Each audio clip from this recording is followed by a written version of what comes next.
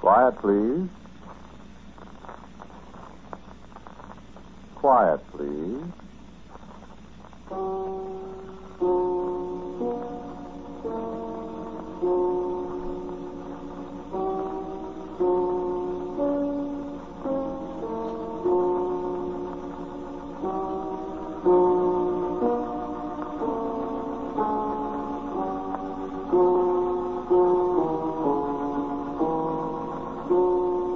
The Mutual Broadcasting System presents Quiet Please, which is written and directed by Willis Cooper and which features Ernest Chappell.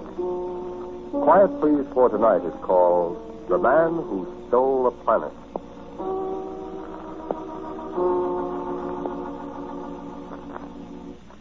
I've been a very fortunate fellow, having money enough to do what I wanted to do, knowing what I wanted to do with it.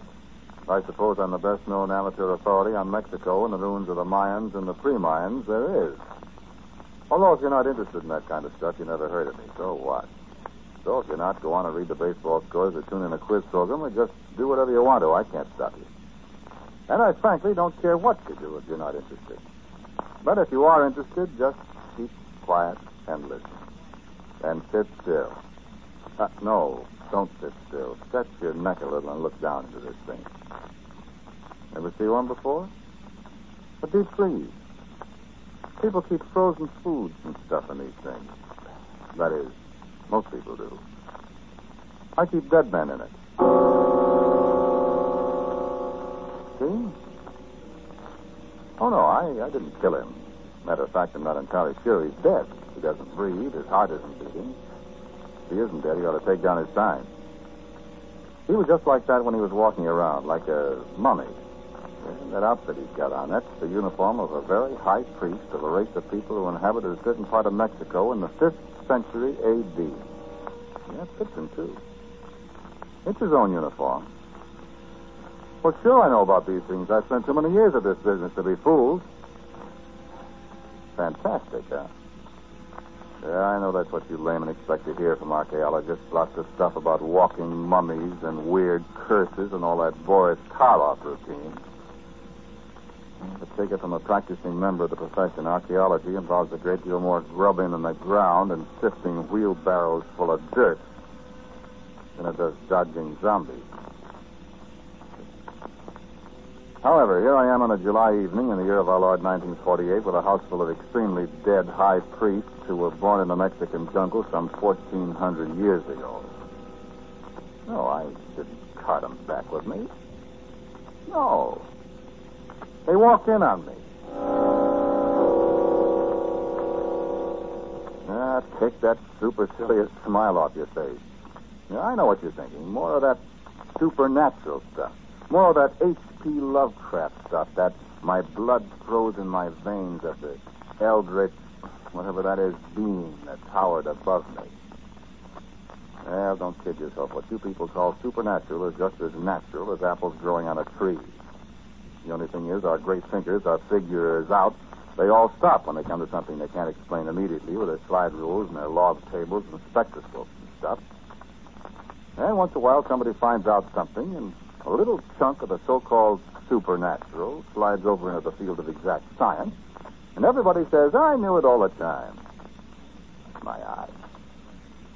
So if men dead 1,500 years can walk around, it's a perfectly logical explanation for it. They know the explanation. We don't. And if we ever find out, accidentally, there'll be 100,000 scientists to tell you they could have done it a long time ago, only they were working on nuclear fission and other more practical benefits to the human race. Thing is, I don't care how they do it. My interest is in why they're here. That's what affects me. Oh, I didn't tell you why they're here. That's quite simple. Well, they want something I've got, something I brought back from Mexico with me. Something I stole from them. And, I may say, something I want very much to keep. So, that's my problem, children. What's yours?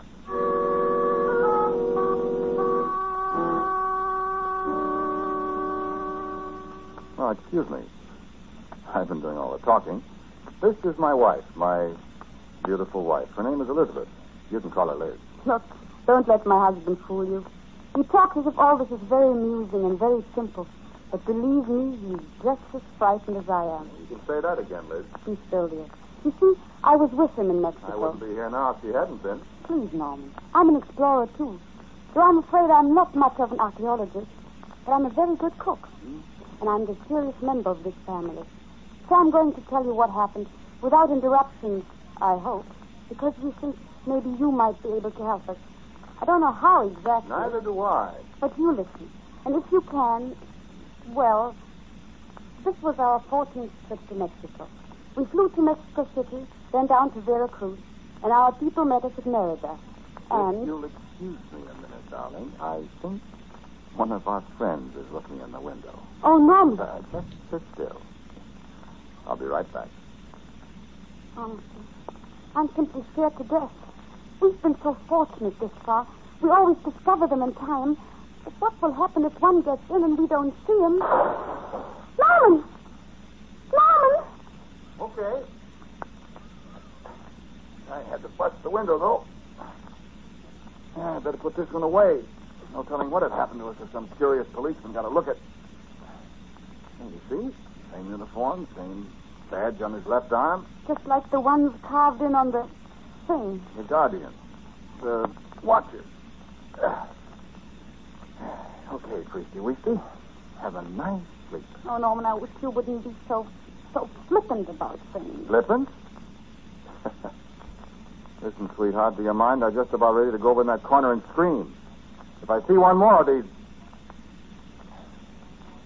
I'm sorry. Oh, darling, hadn't we better take it back? No. Only, how long is this going to go on?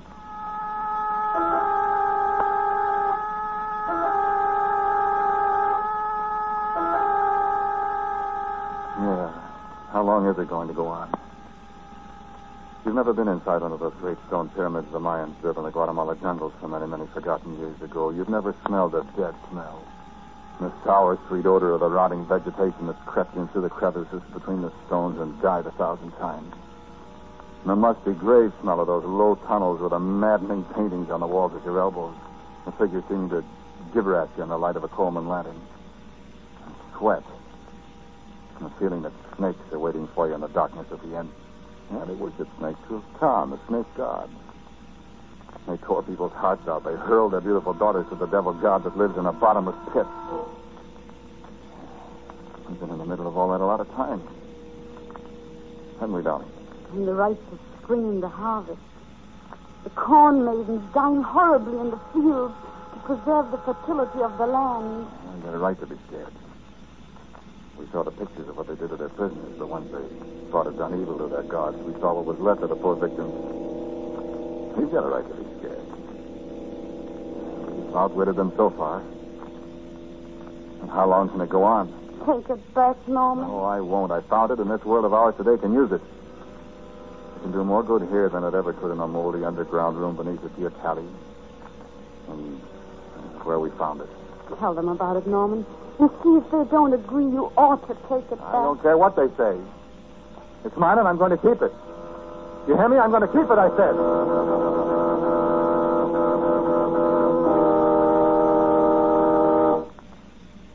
We'd heard about the place so many times.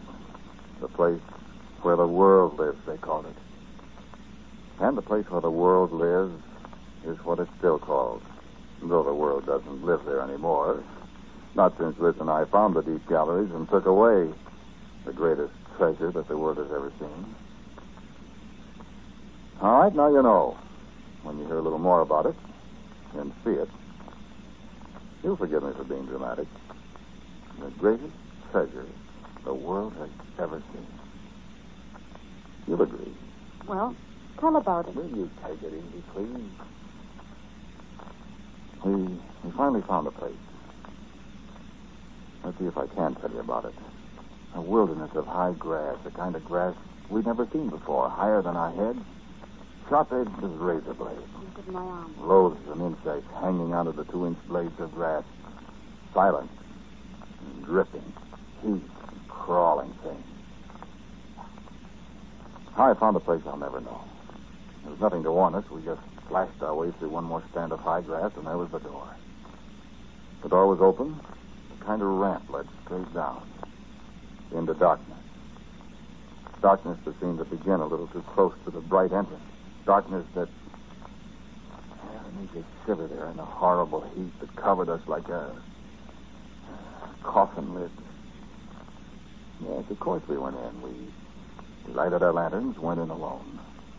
Well, that was what we came for, wasn't it? And I think we were the first human beings who had set foot on that long stone ramp in a great many centuries. Yeah, we knew it. We could feel it. The passageway wasn't so bad. Except for the pictures on the walls, I think I'd rather not tell you about them. They were put there, of course, to give any intruder an idea of what would happen to him if he got caught in there. You wouldn't believe me if I told you. I want to remember this very clearly, Liz. You stumbled against something. It was the lever that opened the inner door. And the door opened, and I said, "We found it, Norman." And the door closed behind us. And our lanterns went out. I put out my hand for Liz, and she was still there. We stood there a minute. I got over my first tears. Liz was kind of moaning in the dark. It's okay, honey. Stand still so we don't get separated from each other. Just stand still. I light the lanterns again. No, wait. There's a light. And there was a little light, a little faint light, down there under the earth. And at first I couldn't see where it came from. But our eyes got more and more used to the dim radiance. We finally saw where it was coming from. But there's a globe there, Norman. I think so, too. Come on, let's look over. What is it, Norman? Nothing. Looks like a baseball. Doesn't it, kind? What's holding it up? Well, I don't. I can't. It just seems to be suspended in the air. I'll be darned. Light the lantern. Yeah. Wait. Don't touch it, Liddy. Can't touch it. What? It's inside something, a globe of some kind. Crystal, I guess. Here. Well, what do you know about that? Here, hold up the lantern a little. I want to look at it close. Liz, look here. Look at this. What? Well, look. Do you see what it is? Just a little ball of silver. Oh, Norman. You see? That isn't possible. Liz, this is the greatest archaeological treasure anyone has ever seen. It can't be. It is. See, there's the North American continent. And look around here. Europe, Asia, Africa. It's the world. Do you realize what it means? My It goodness. means that these people knew the world was round hundreds of years before Columbus proved it. It proved that the people who lived here knew all about the world. Look, even Australia. Yes, it is. Perfect. Why, this will upset every scientific... My Lord, woman, do you realize what a discovery this is? I'm afraid of it. Oh, I found what holds it up. What? It's not suspended in midair at all. See these two little wires? One from each pole? And you see? I see. Oh, Norman, it's so beautiful and so terrifying. Terrifying my eye. Now, this is one treasure the Mexican government isn't going to get. Are you going to take it? Are you kidding? What was that? Oh, the door blew open. I was wondering how we were going to get out again. Now everything's going to be all right. And I nearly dropped the lantern. Because when I turned around to look at the door, the rays of my lantern lit up the walls of the circular rock-hewn room we stood in. And ranged around the walls 2 feet apart were the high priests in all their regalia, just like these you looked at. All of them staring at us, each one of them with a bow in his outstretched left hand and an obsidian-tipped arrow drawn to the head, aimed straight at Liz and me.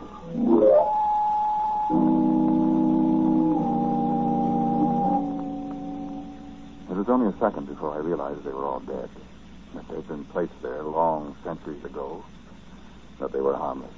And I laughed. I picked up the crystal globe that the little world lived in, And Liz and I made our way outside to the world of grass and sunlight. And I, like some 20th century Atlas, carried the world on my shoulder. I turned and looked back for a moment at the door. And there, framed in the blackness beyond, stood an ancient man in the regalia of a high priest, such as we left behind us when we stole the world. And the arrow on his bow was pointed at my heart. So I shot him. And he fell kicking. I slapped Liz when she started to cry. And we came away. Take a look again at this first fellow I showed you. See? You see the bullet in his head? Yeah, he's the same one I shot. I'll never forget his face.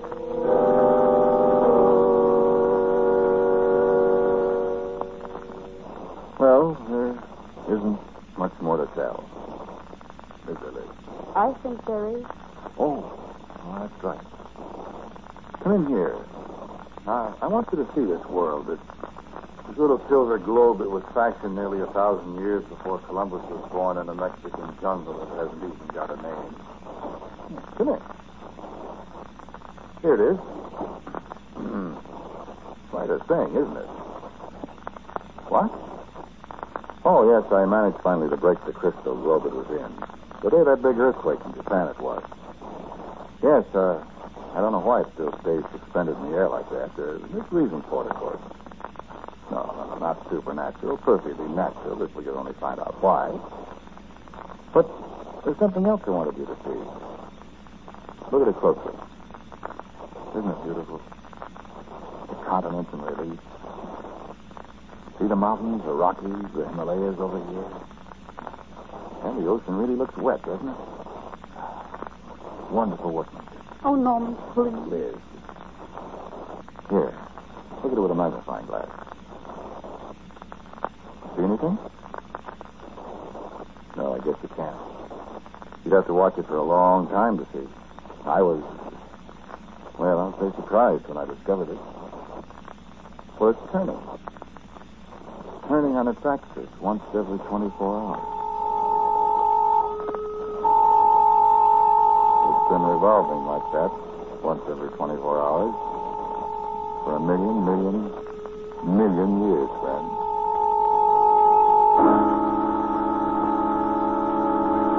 Now, you see, I have got the greatest treasure the world has ever seen, haven't I? I really did steal the world. And I'll tell you something, the world is mine. Sure. Let anybody do anything I don't like, I'll take care of them. It's my world, see? You don't believe it? Well, look here. This is a very fine platinum blowpipe. And this is water. See here? That's the Sahara Desert. What? No, Norman, please don't. Wait. Watch me. You see? Nothing happened. Is that so? Liz, turn on the radio. There's a news program on now. Go ahead. Just be quiet for a second. Norman, I don't want... Turn it on. And be still. All of you. Hopes for immediate peace in the Holy Land. Just a moment, please. Okay. Ladies and gentlemen, it is reported that the Sahara Desert, the driest place in the world, has been suddenly inundated by widespread cloudbursts of unimagined intensity. The rolling sand dunes of the world's greatest desert are now submerged below a Turn it sea of water. down. Hundreds of persons. There, you see? Sorry if I killed some people, but... well, I may have to kill lots of people someday, so, it's practice. Don't believe it? Well, here, take this needle. No? Well, watch me. What shall we destroy? No, not a town. We'll wait for that. Besides, I can't pinpoint a town on a globe this size. Exactly. Let's see. Where's this? Norman, please don't. Liz, will you sit down, please, and shut up? Now, I guess this is fairly uninhabited. Northern Minnesota, it's all deep forest there. And they've never had an earthquake. So, Norman. just jab it a few times with a needle. Feel that? That, friend, is an earthquake a few thousand miles away. A very severe one. Liz, turn up the radio. I don't want to. In such a time of world unrest, Mother Nature herself takes a hand and shows her own power. Yes? Oh, no. Ladies and gentlemen, here is another catastrophe. The great Mesabi Range in northern Minnesota has been completely obliterated, according to first reports of a devastating earthquake that has laid waste thousands of square Got it miles all. of the United States. Well, what do you think? Norman. I don't know exactly what to do. If I can just keep these high priests Norman, from the please. globe long enough, maybe I ought to just sit tight until they've all visited me and I've put them all away and they stop. And then I'll be all right. I'd like your opinion. Norman. What do you want? Norman, the globe. Stop bothering. Taking it. Oh, well, hello, Brother Priest. Put that down. Put it down, I say. Put it down or No, I'll... no, Norman, don't shoot. You might... Stop, I tell you. No, Norman.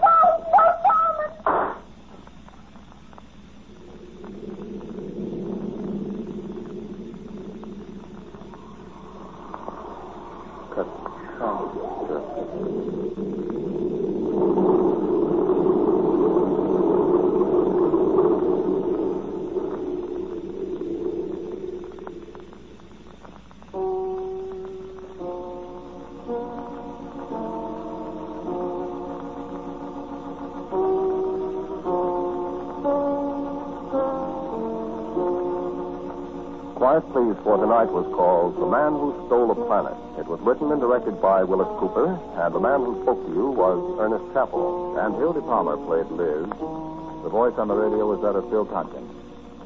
Music for Quiet Please, as usual, is played by Albert Berman. Now, for the word about next week, our writer-director, Willis Cooper. No, nobody has stolen the world, really. Everybody in the studio is, at least at this moment, still alive, and while they were on the air, they represented nobody living or dead, or you wouldn't have lived to hear the story, you see. So for next week, I've written a story called It's Later Than You Think, and I hope you'll listen.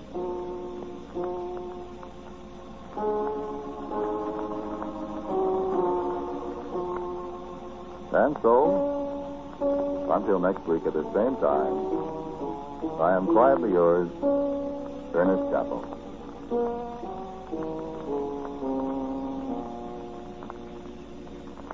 Everyone is aware that the high cost of living keeps going higher. But did you know that the cost of dying is also going up? Last year, the price was $2,200,000. That's right. $2,200,000 was the price we paid for 1947 traffic accidents which injured 1,100,000 Americans and killed 32,000. We complained about the cost of helping the war-torn countries of the world, and yet we recklessly squander lives and dollars and file the expense away under the caption, "Isn't it a shame it had to happen to them?" We forget that a moment's carelessness on our part might result in it happening to us. Whether you're driving or walking, obey all traffic rules. Look right, look left, look ahead, so you won't be looking up from 6 feet under. Be careful. The life you save may be your own. This program is heard in Canada through the facilities of the Canadian Broadcasting Corporation. This is the Mutual Broadcasting System.